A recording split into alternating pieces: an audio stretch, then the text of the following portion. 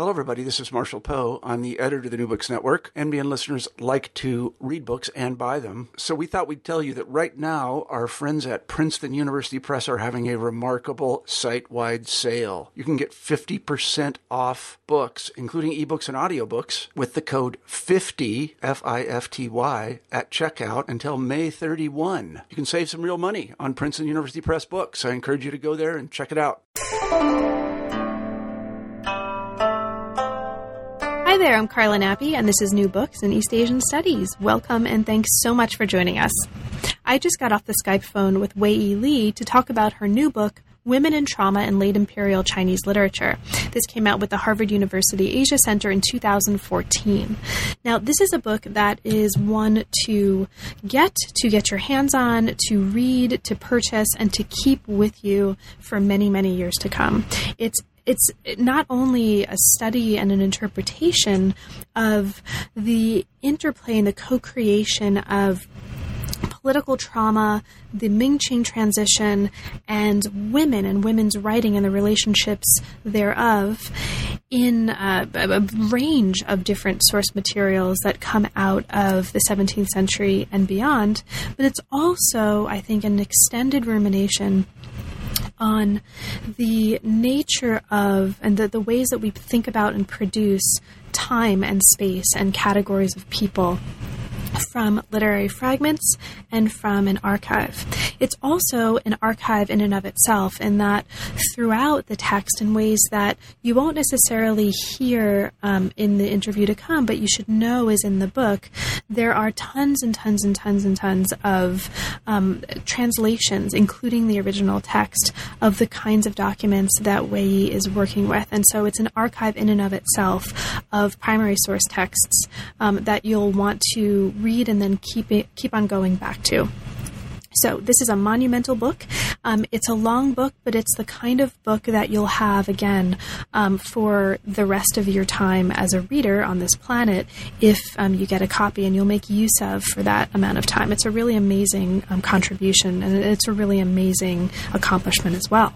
So over the course of our conversation, you'll hear us talk about not only the chapters of the book, so the chapters of the book that take on women's writing, writing about women, writing in a woman's voice, the figure of the woman as it emerges in different textual contexts. You'll also hear us talking, especially toward the later part of the interview, about the kinds of sources that Wei-Yi used, her choices in using those sources, and you'll hear us talk at various moments, and here I talk a little bit more than usual in this interview, in part because I was really excited about what was happening, but you'll hear us talk a little bit about as well the ways that she is engaging and asking us to re-engage and rethink the relationships between and the categories of history and literature. So this is a book that works at a level that's well beyond, as well, the histories of and with women and their voices and the tropes of gender in the Ming-Qing transition. So that's all I have to say. I hope you enjoy. I really enjoyed reading the book. I really enjoyed talking with Wei-Yi about it, and I'm so grateful to you for listening. So thanks for joining us. Thanks for listening. Enjoy, and I hope you have a good time reading it as well. I'm here today to talk with Wei-Yi Lee about her new book, Women in Trauma in Late Imperial Chinese Literature. Welcome to New Books in East Asian Studies, Wei-Yi. Thanks so much for making the time to talk with me today, and thank you for writing an amazing book. I'm really, really looking forward to this. Thank you. So the book that we're here to talk about explores writing around the Ming-Qing transition in 17th century China, and it pays special attention to the relationships between history and literature in various kinds of writing, and these include writing by women, writing about women, writing in a feminine voice, and writing that's engaged significantly with issues surrounding women and the feminine. So Wei-Yi, can you start us off by saying a little bit about what brought you to this topic? Where does this particular book fit within your larger research trajectory, and how did you get here? Well, I started being interested in the Ming-Qing transition, and about 15 years ago, I was involved in a conference on the literature of the 17th century, and that's when I started reading extensively about it. And so interesting topics accumulated over the years. And in the last few years, I would say around 2008 to 2009, I came to the conclusion that the idea of women would be a good way to bring together several things that have been interesting for me, including writings by women in this period, women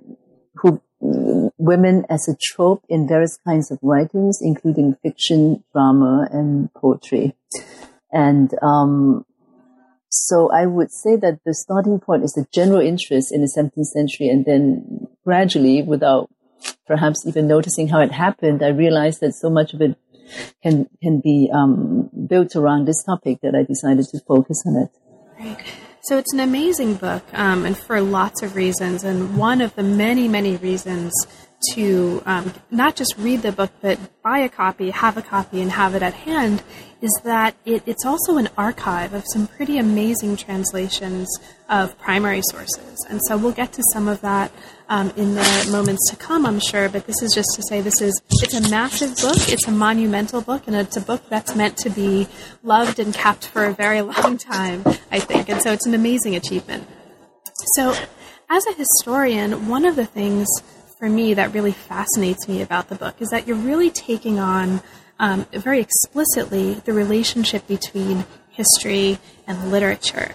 And so one of the thematic threads throughout the book is looking at how history and literature intersect, and specifically, and this is just to kind of use some of the words of the book, how conceptions of gender mediate the experience and expression of political disorder. Okay? So we've got expressions of gender on one hand, but first we have this relationship between history and literature. Can you talk a little bit about, for you, what's important about the kind of work that you're doing in this book with that relationship between history and literature, and how does the way that you're putting them into dialogue here maybe importantly differ from how a lot of other works do? Well, I think there is a branch of scholarship that focuses a lot on the question of historical reference, that try to draw specific conclusions on what are the topical references in literary writings, what are these writers actually talking about. And I'm interested in that too, but perhaps more interesting for me is the question of how, if you have a certain historical event, especially a traumatic event, how the emotions surrounding that have to be worked out through literature. How writing about it actually is a way to address certain experiences in history, and how the writings themselves then become both an object of historical research and also in some ways even affect the course of history, because the way people think about certain things then become a tangible event once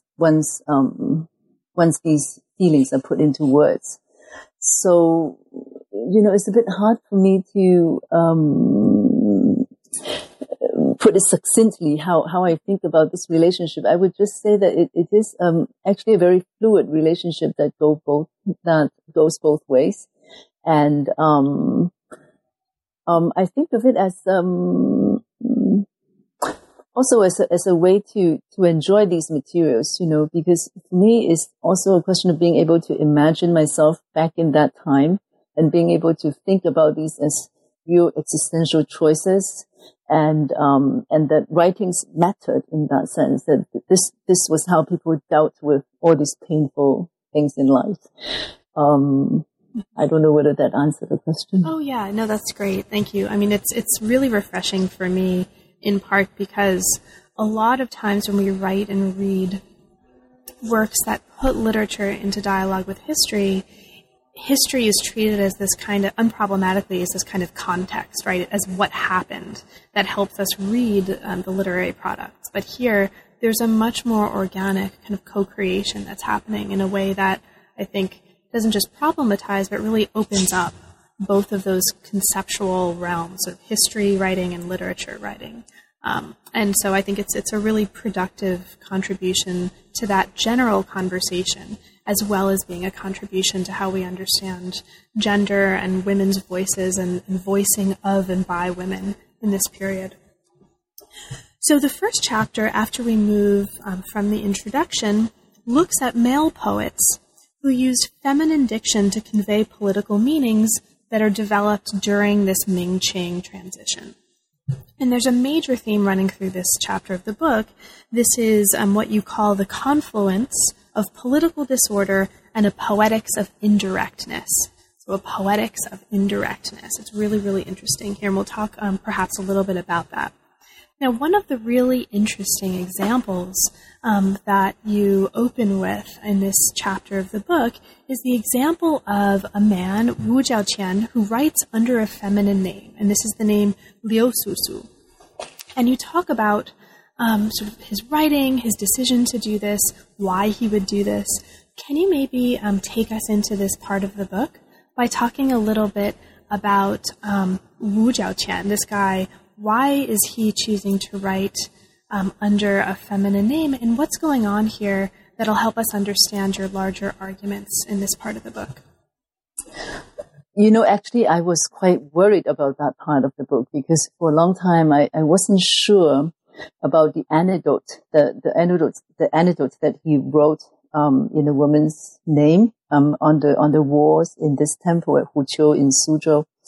Because the anecdote itself came late, but there are surrounding contextual materials that eventually convinced me that this actually did happen. But perhaps we have to backtrack a little bit. So the story of this poet is that he was about 12 when the Ming Dynasty fell, and he was a very precocious poet, and even then wrote some very political poems about this, about the fall of the Ming.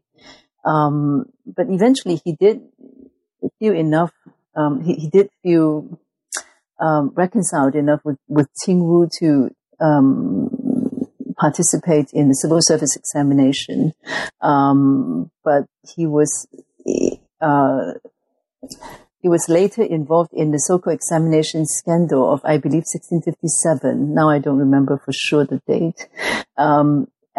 The context of that scandal was that there were allegations of corruption, and in the setting of examination topics, and as a result, there were huge purges, and a lot of people were involved in that. And he was also involved, and he was exiled to Ningguta.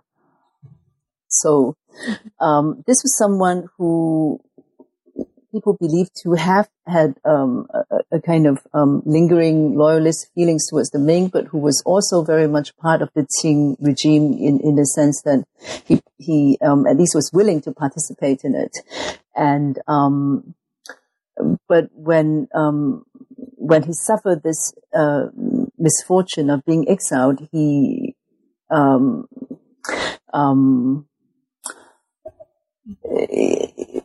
well, actually, the Liu Susu event took place before that. The story was that he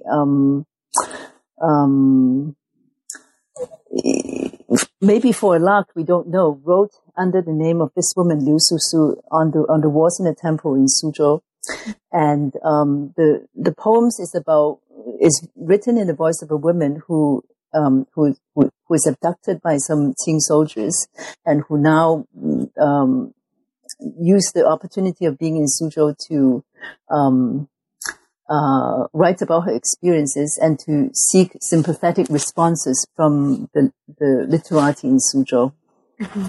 So these are 20 quatrains written in the voice of the women. But very soon after, it transpired that he was the one who actually wrote them. But for a while, people did, according to a later source, people did not know that it was the case. And then a lot of scholars and poets did write in response to this Liu Susu. The interesting thing about Wu Zhaotian is that later on, as I said, he was exiled and he suffered this reversal of fortune.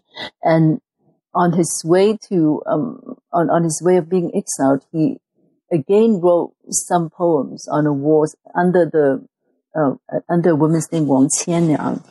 So there's a kind of ironic echo there. So when he wrote under Liu Susu, it was so one reading is that he did that to express some sort of disaffection towards the Qing, but that couldn't be the case because that was before he took the examination.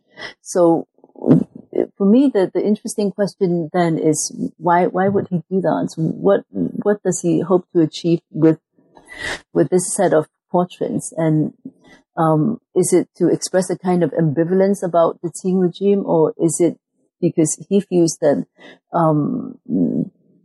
the emotions of a woman caught in that situation would be a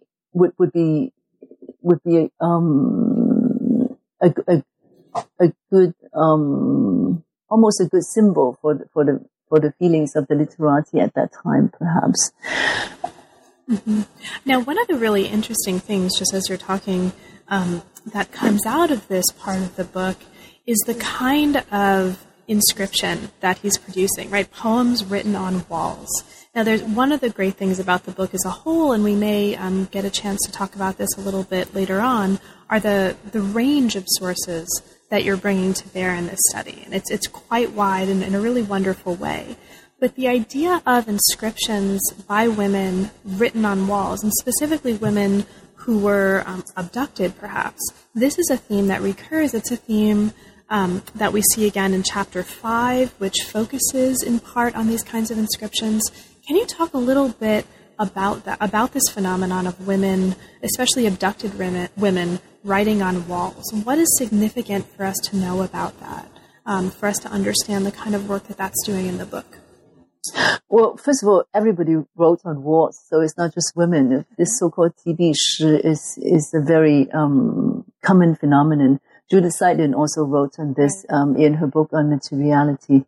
So for me, this idea of poems on walls written by abducted women, the reason why it so captured the imagination of the literati, I think, is the idea of being able to be a historical agent even as you're victimized by it. The idea that you suffered, and yet by writing about it, you almost rectify your own fate. I mean, sometimes, of course, it's a very practical question of hoping that you will be ransomed and making your story known maybe to someone from your hometown and so on. But a lot of times it's just a way of giving voice to your experience and therefore somehow, as I said, rectifying that victimhood. Not rectifying that victimhood, but somehow asserting your agency despite your lack of it.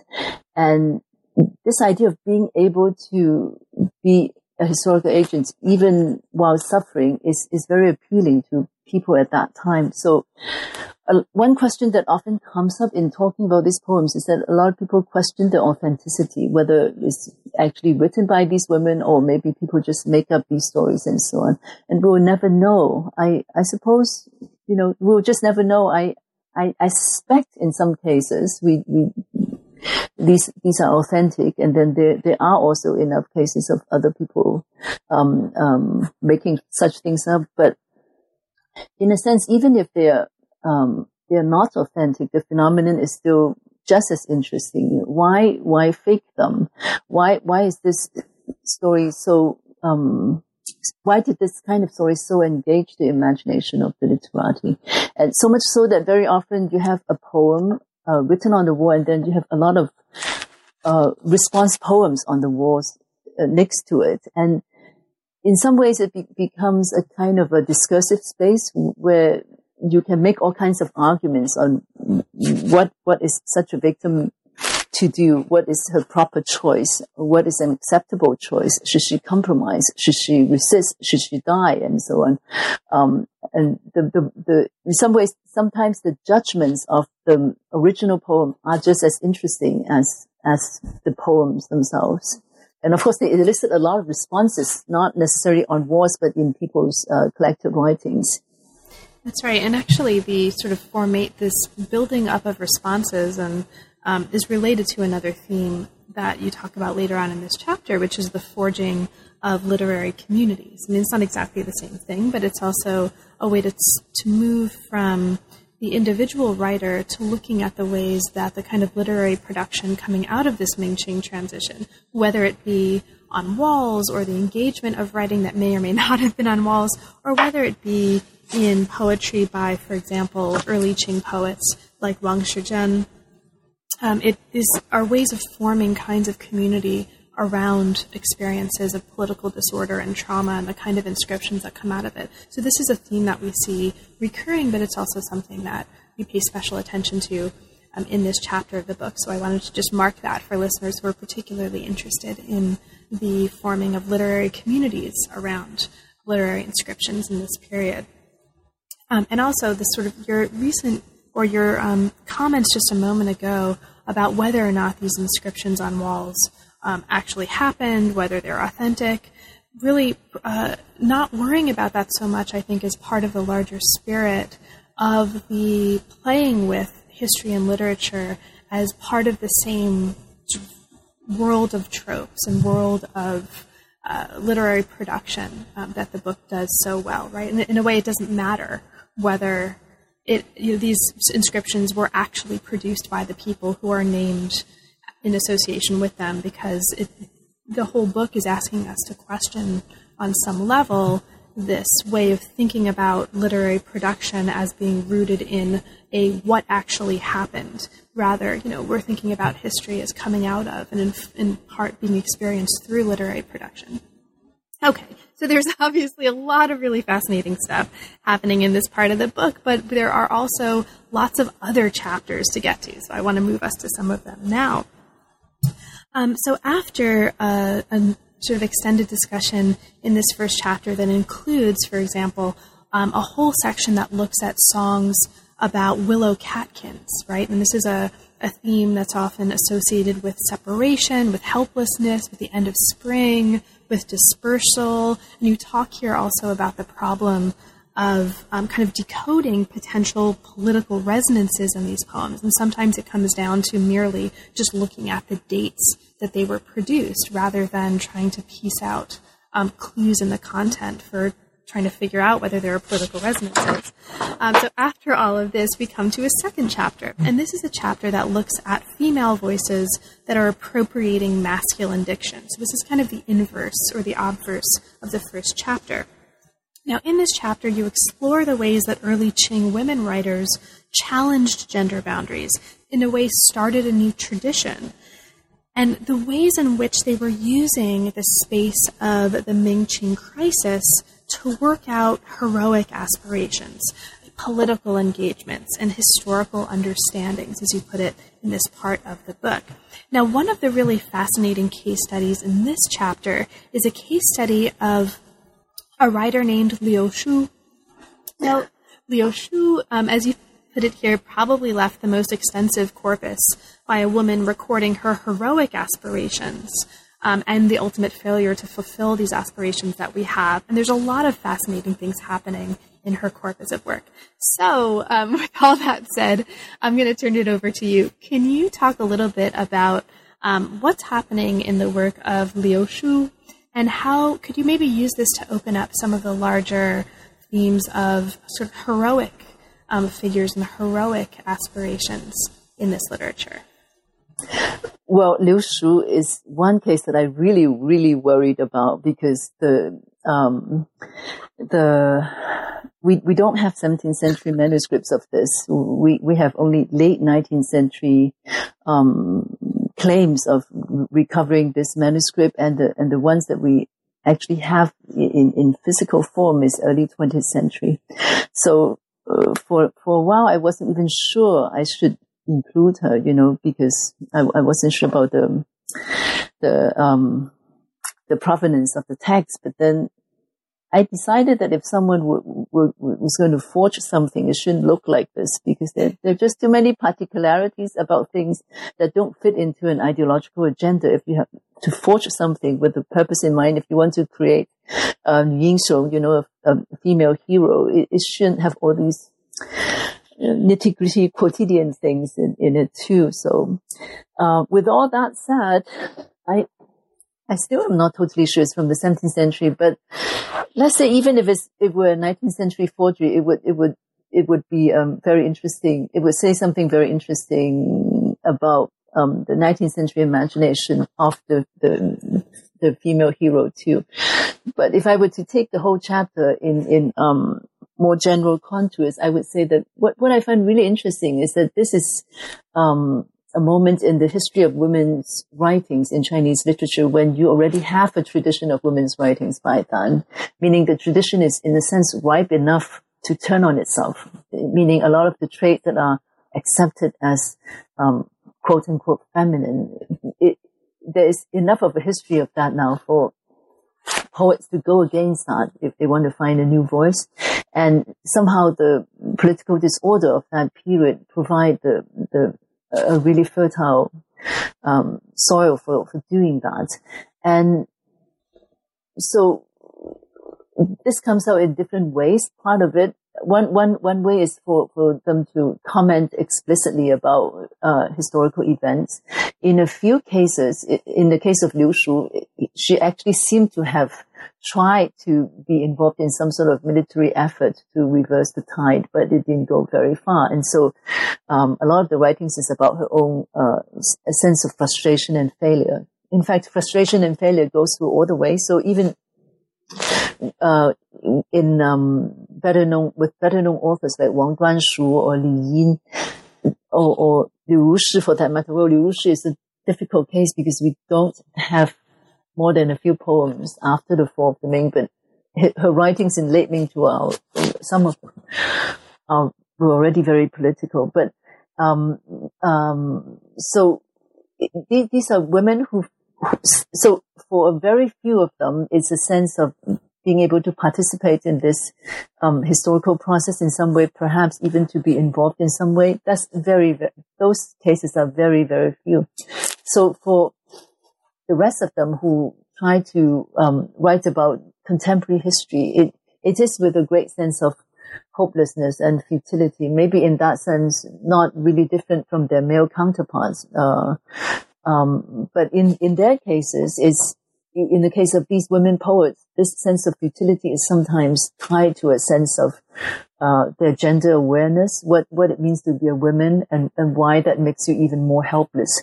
So what seems interesting to me then is how, as a result of all these writings, there is a new sense of self-consciousness about the meaning of writing from in the works from women poets in these periods. Another very interesting theme I find is the way they write about friendship between women and friendship between men and women. If you think about it, there are not many poems on friendship between men and women, because the ones we have on the relationship between men and women tend to be love poems, but because these are political poems, and if you don't want to sound like someone's lover, you have to address that man as an equal, and you have to almost write like a man in order to convey the sense of common purpose. So I find all those subtle changes very interesting. Quite aside from, I think on the most basic level is just the merits of these poems. Quite aside from their ideological agenda, I just find so many of them so amazing, and that also goes for Liu Shu's corpus, which may or may not be genuine. I just cannot be 100% sure. A lot of those poems are so amazing. I just want to have a chance to introduce them to readers who may not be familiar with them. Are there any that are particular favorites that you want to sort of point out, especially for listeners?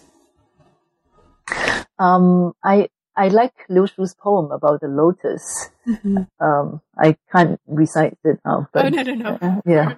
Great. But that's great. We'll pay, this way we can mark that as listeners and go back and read that and pay special attention to it. I also like some of Zhou Chong's quatrains. Yeah, I like a lot of them. Yeah. Oh, also Gu Zhenli, of course. I like Gu Zhenli's poems. Yeah. So there's a lot of really beautiful translations and really beautiful material that is explored in this part of the book, and a lot of really beautiful poems. But as we move from this chapter to the next chapter, we actually move from poems to another genre, and this is prosometric fiction. So the next chapter, chapter 3, also looks at heroism. It looks at representations of real or imagined heroes, but it does it from the perspective of a different kind of body of work. So this chapter looks at the trope of heroic transformation in different kinds of writing across and around the Ming-Qing transition. And you look in particular at the figure of the female knight-errant, among other things. So one of the really fascinating sources that you look at in this part of the book is this prosometric fiction called Heaven Rains Down Flowers, right? It's this amazing story about a daughter and her father, and it's just crazy and beautiful and fantastic. So could you maybe take us into, yes, I'm being very specific here, but it's just fantastic. It's fabulous. So could you maybe open up what you take to be some of the most important themes happening in this chapter by introducing us to that work? What's happening in Heaven Rains Down Flowers, and what's important for us to understand about that, to understand the larger arguments that you're making in this part of the book? So this is Tian Yu Hua. This prosometric fiction is a tanci from the dates given in the text is a mid-17th century date. I suspect it's an 18th century text. The story is about this almost perfect man. Perfect, that is, aside from his sometimes tyrannical attitudes toward his family. So this is a perfect scholar official, Zuo Weiming, and this is a story of this is supposed to be the story of his various adventures, his struggle with the corrupt forces in the late Ming court, and so on. But the real hero is really his daughter, Zuo Yizhen,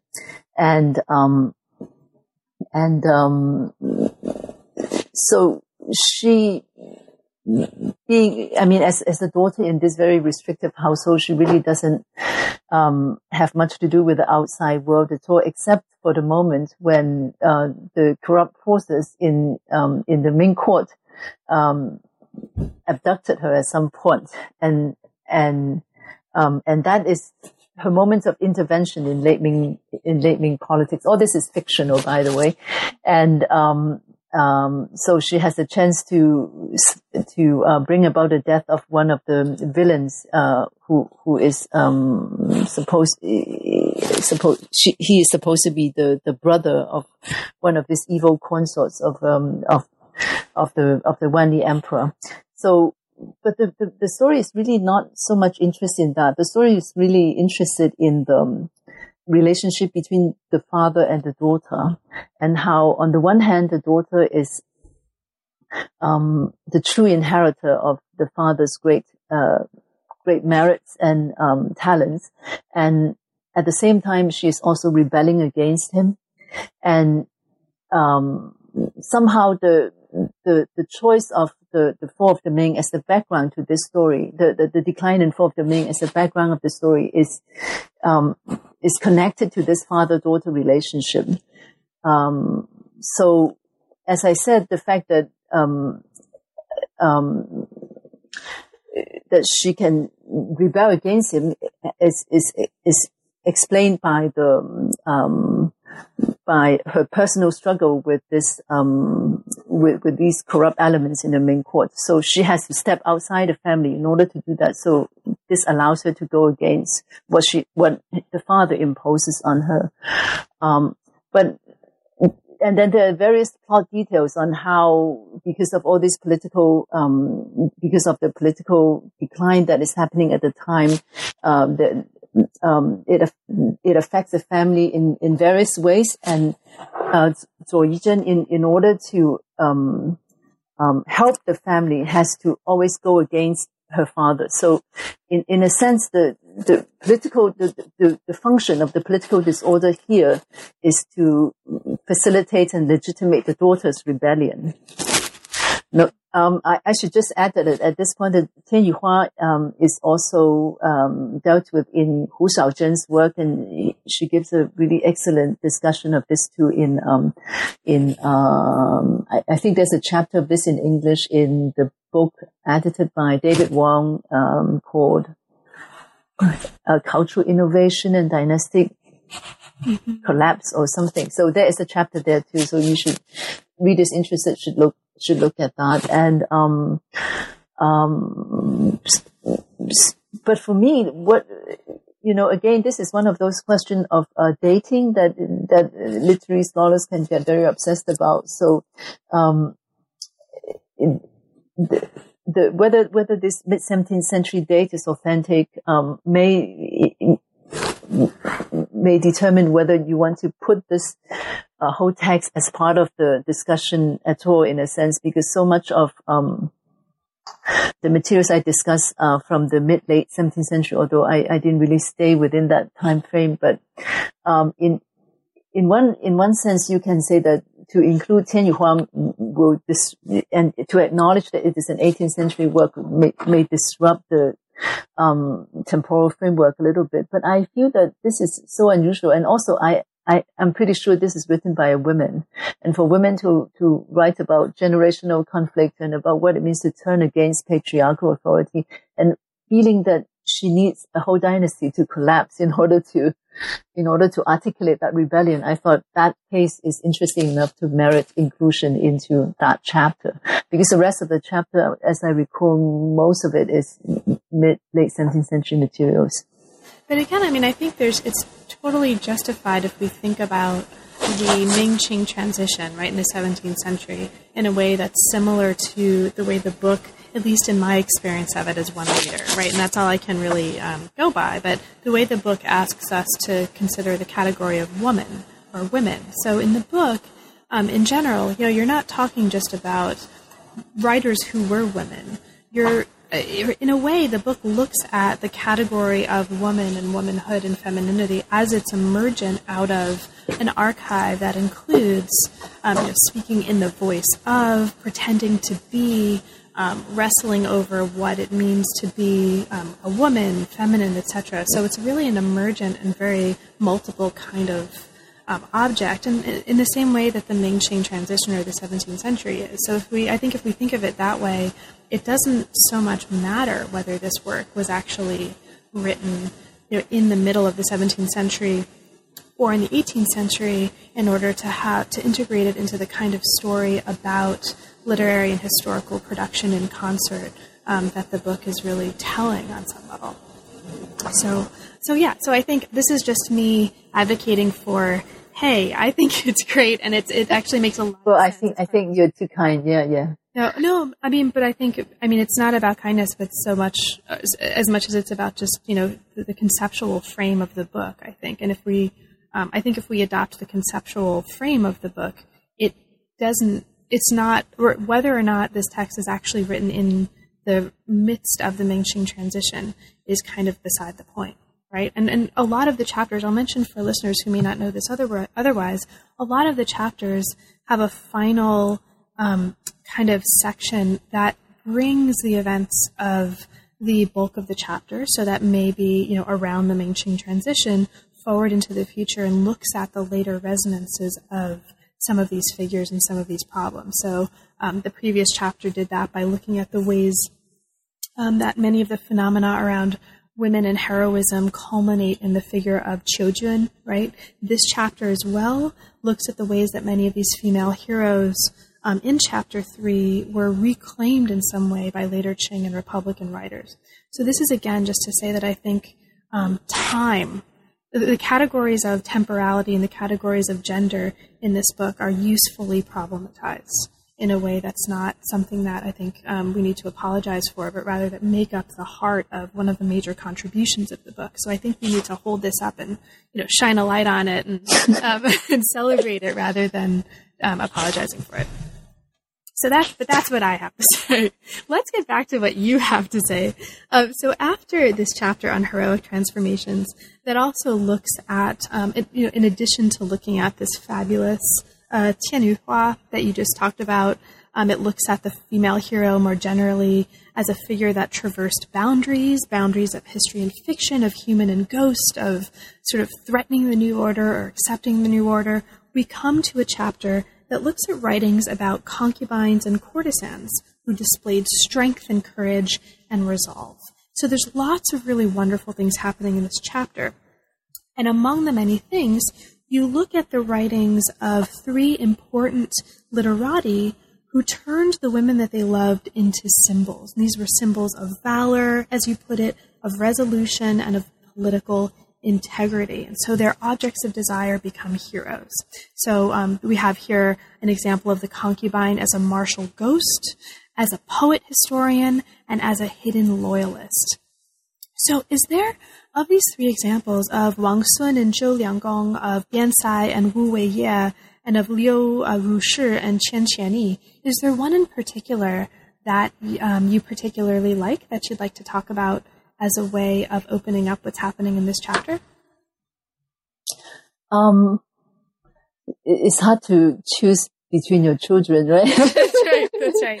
It's hard to choose among your children. So, I mean, I like all of them, but maybe I should choose the simplest case in a sense, because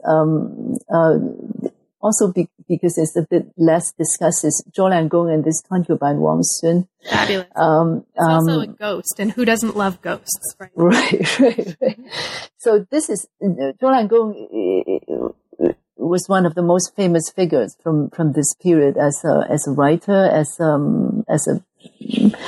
letter writer, as an anthologist of various kinds of writings. Also, he's connected to a lot of people. He's also an art connoisseur, a man of many talents and abilities. And so this is a very short section of that chapter. Also, it's the shortest of all three. That's why I thought maybe it's easier to talk about. So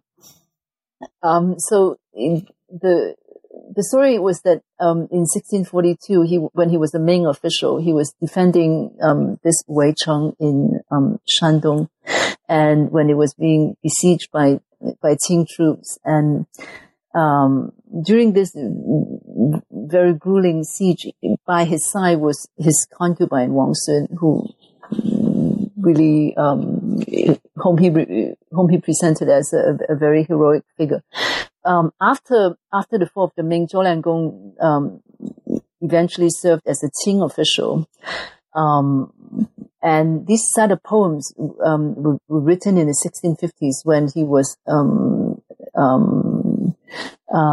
some sort of in charge of naval affairs in the lower Yangtze area. And I think it's 1652. I don't have the book with me, but I think it was around 1652. He wrote this set of 8 poems, which he explained in the preface how he came to write these poems. In the preface to these poems, he first of all explained who is this concubine, who she came from a modest family, but she is literate. She was also a poet. Although she didn't want her poems to be handed down, but she was a poet, and he explains that her ghost comes to her ghost or her spirit comes to visit him in a dream in 1652, and in the dream,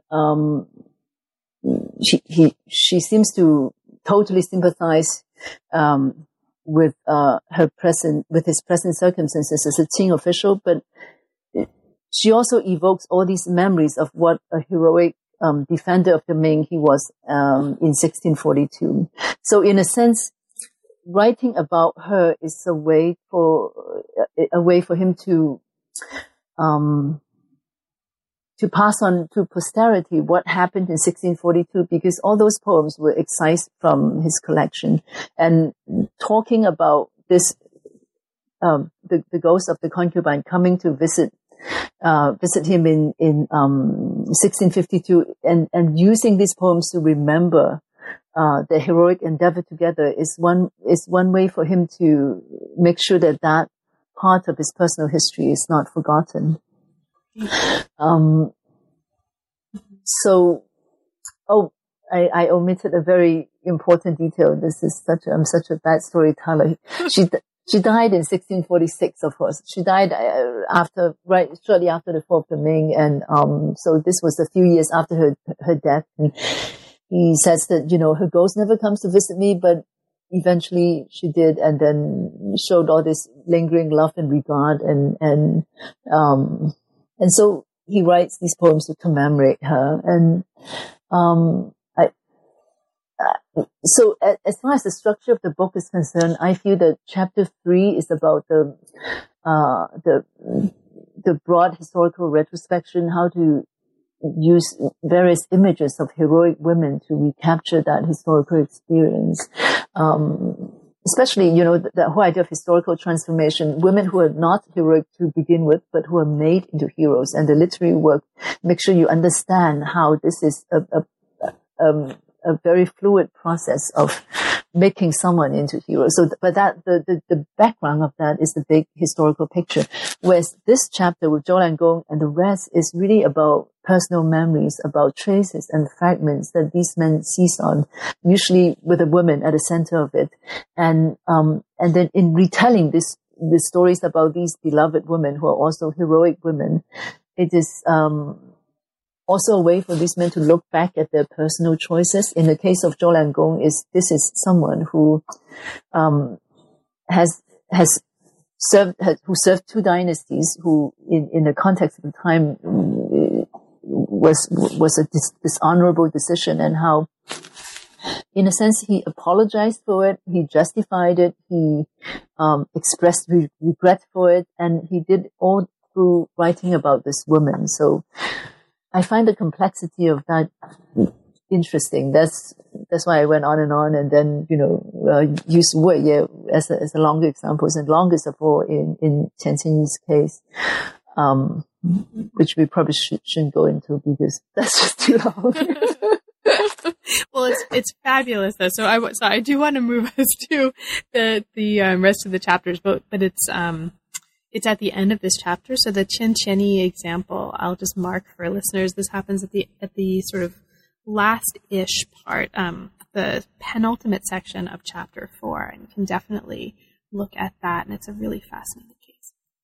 Okay, so after chapter 4, we come to a chapter that looks at some fabulous, fabulous women and people who are writing about them. And these are women who became what the book calls chastity martyrs.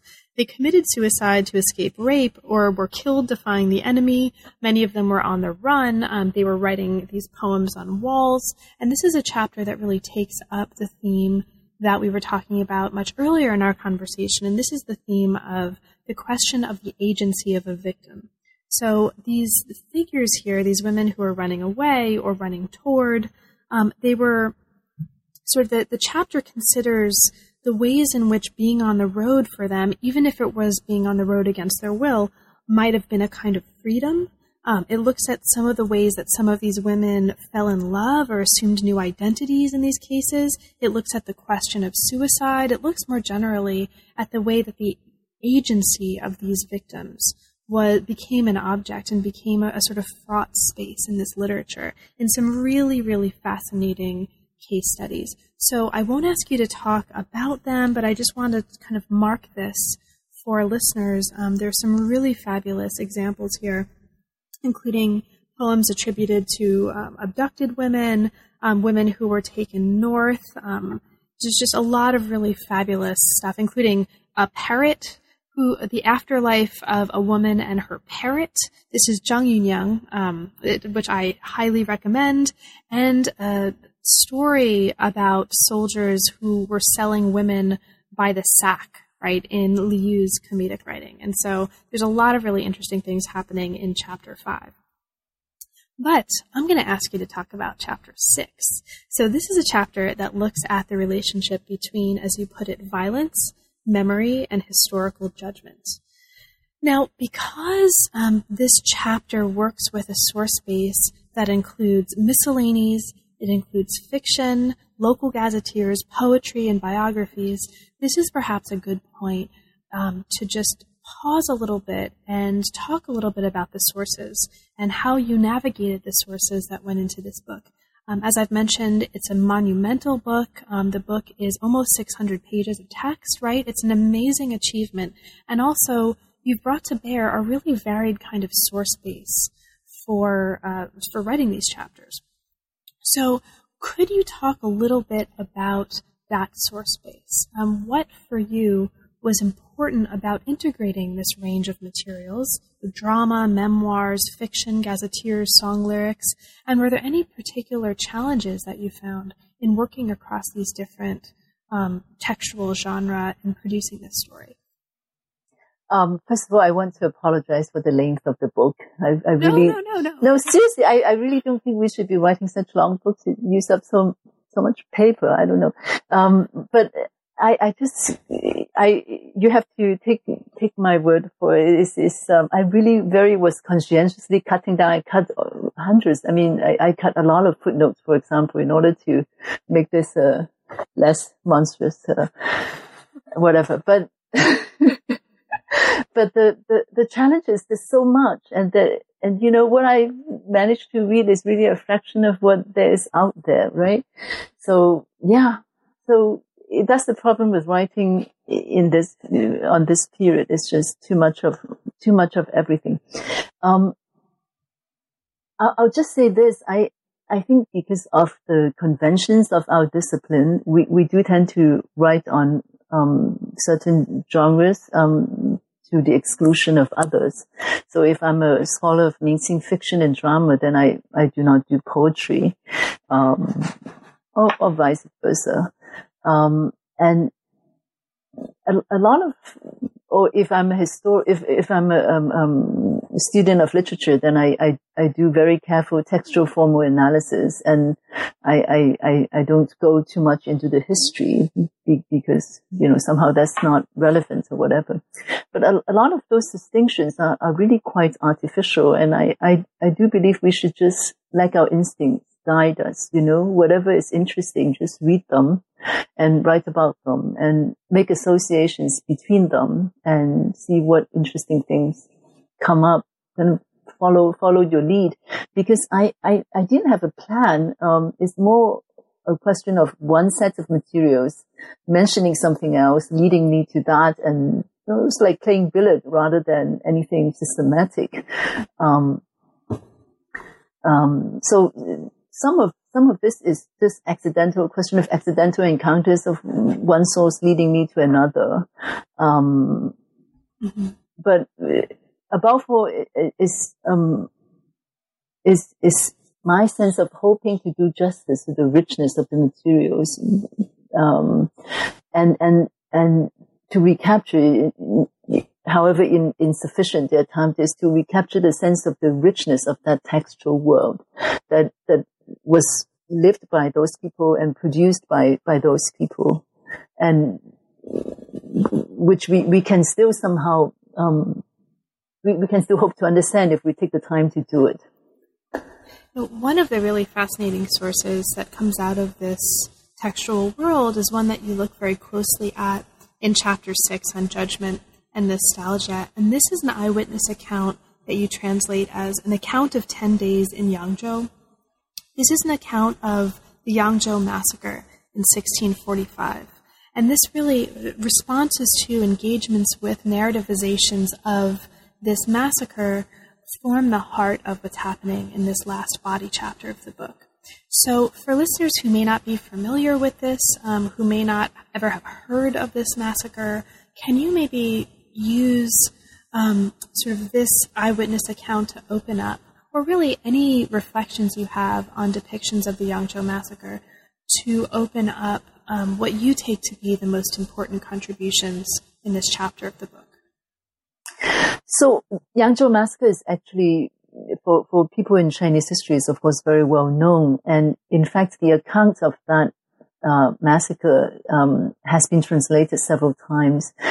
Most recently by Stephen Owen in his anthology, and also by Lynn Struve in her source book on the Ming-Qing conflict. So this was this happened when the Qing army was conquering South China, and Yangzhou was the city they, so to speak, made an example of. Yangzhou resisted the conquest, and when it finally succumbed, the Qing army punished the city for 7 days. The conventional account said 10 days, but the massacre itself lasted 7 days. And a lot of people were killed, they were raped, there was pillage. This is the only account this is the only eyewitness account of it that is in such detail. The other references to it, the other references to this are more cursory, and this also was an account that really came to light only in the 19th century, but most people accept its authenticity. And, there are many things you can do with it, and there are books on Yangzhou that, like Antonia Finani's book. There are historians who've made good use of it. I think Toby Meyerfong might, also refer to it, and so on. But for me, I looked at it,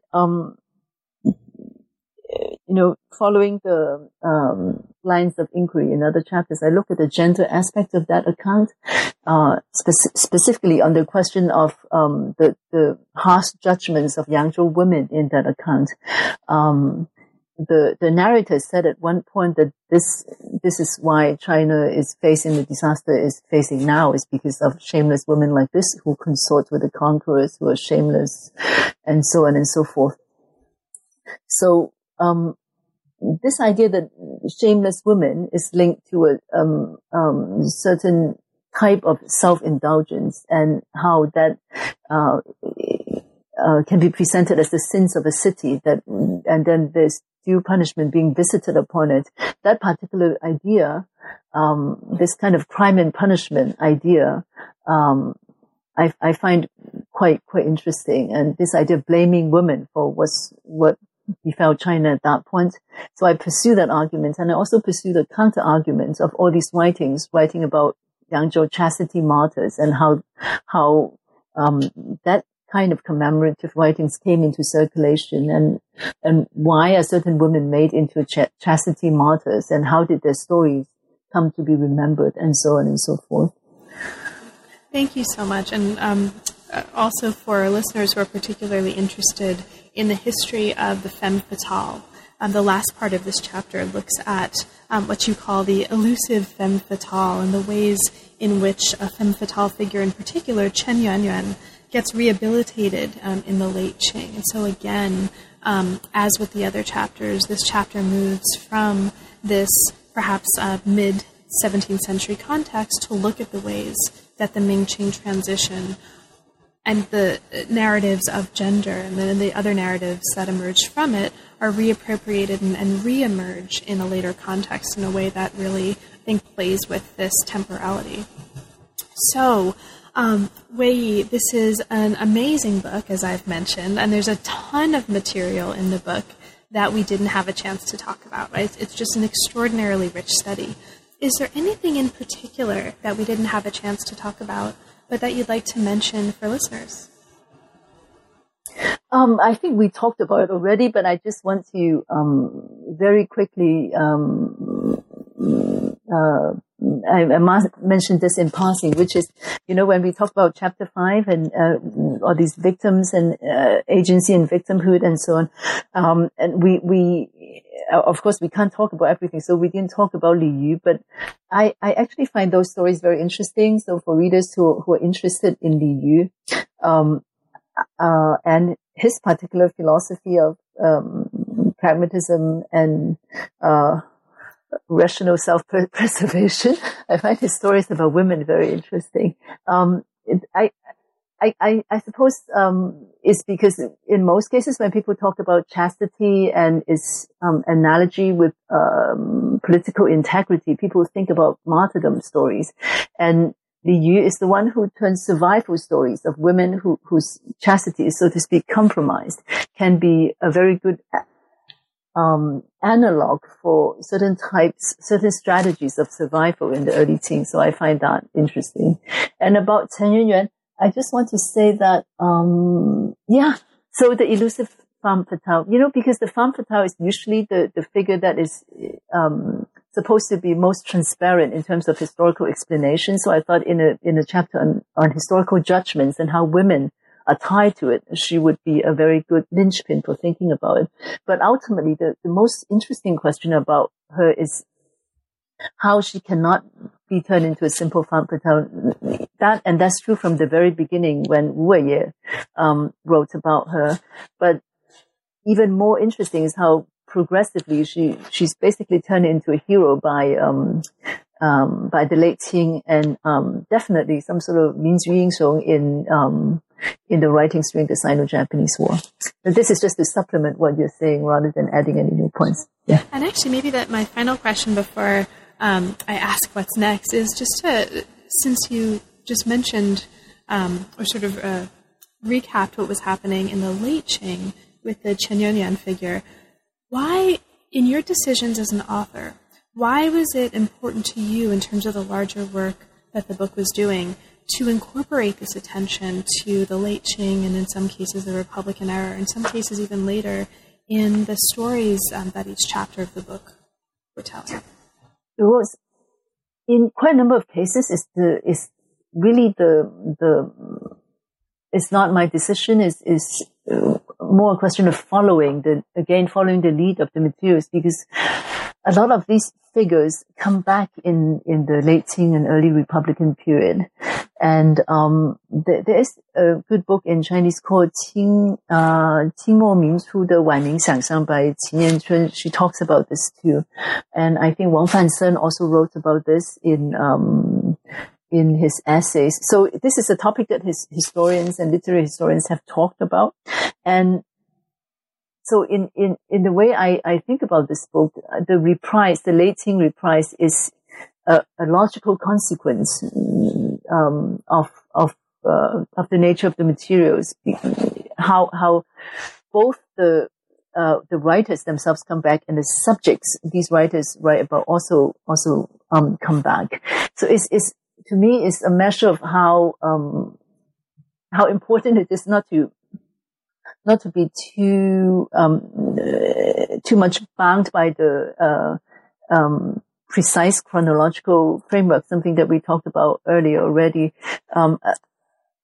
A kind of a deeper awareness of how the symbolic parameters of the subject would cry for this kind of repetition. Given a similar traumatic situation, the same set of issues or figures would come up again, perhaps in another guise, of course, but recognizable in a lot of cases.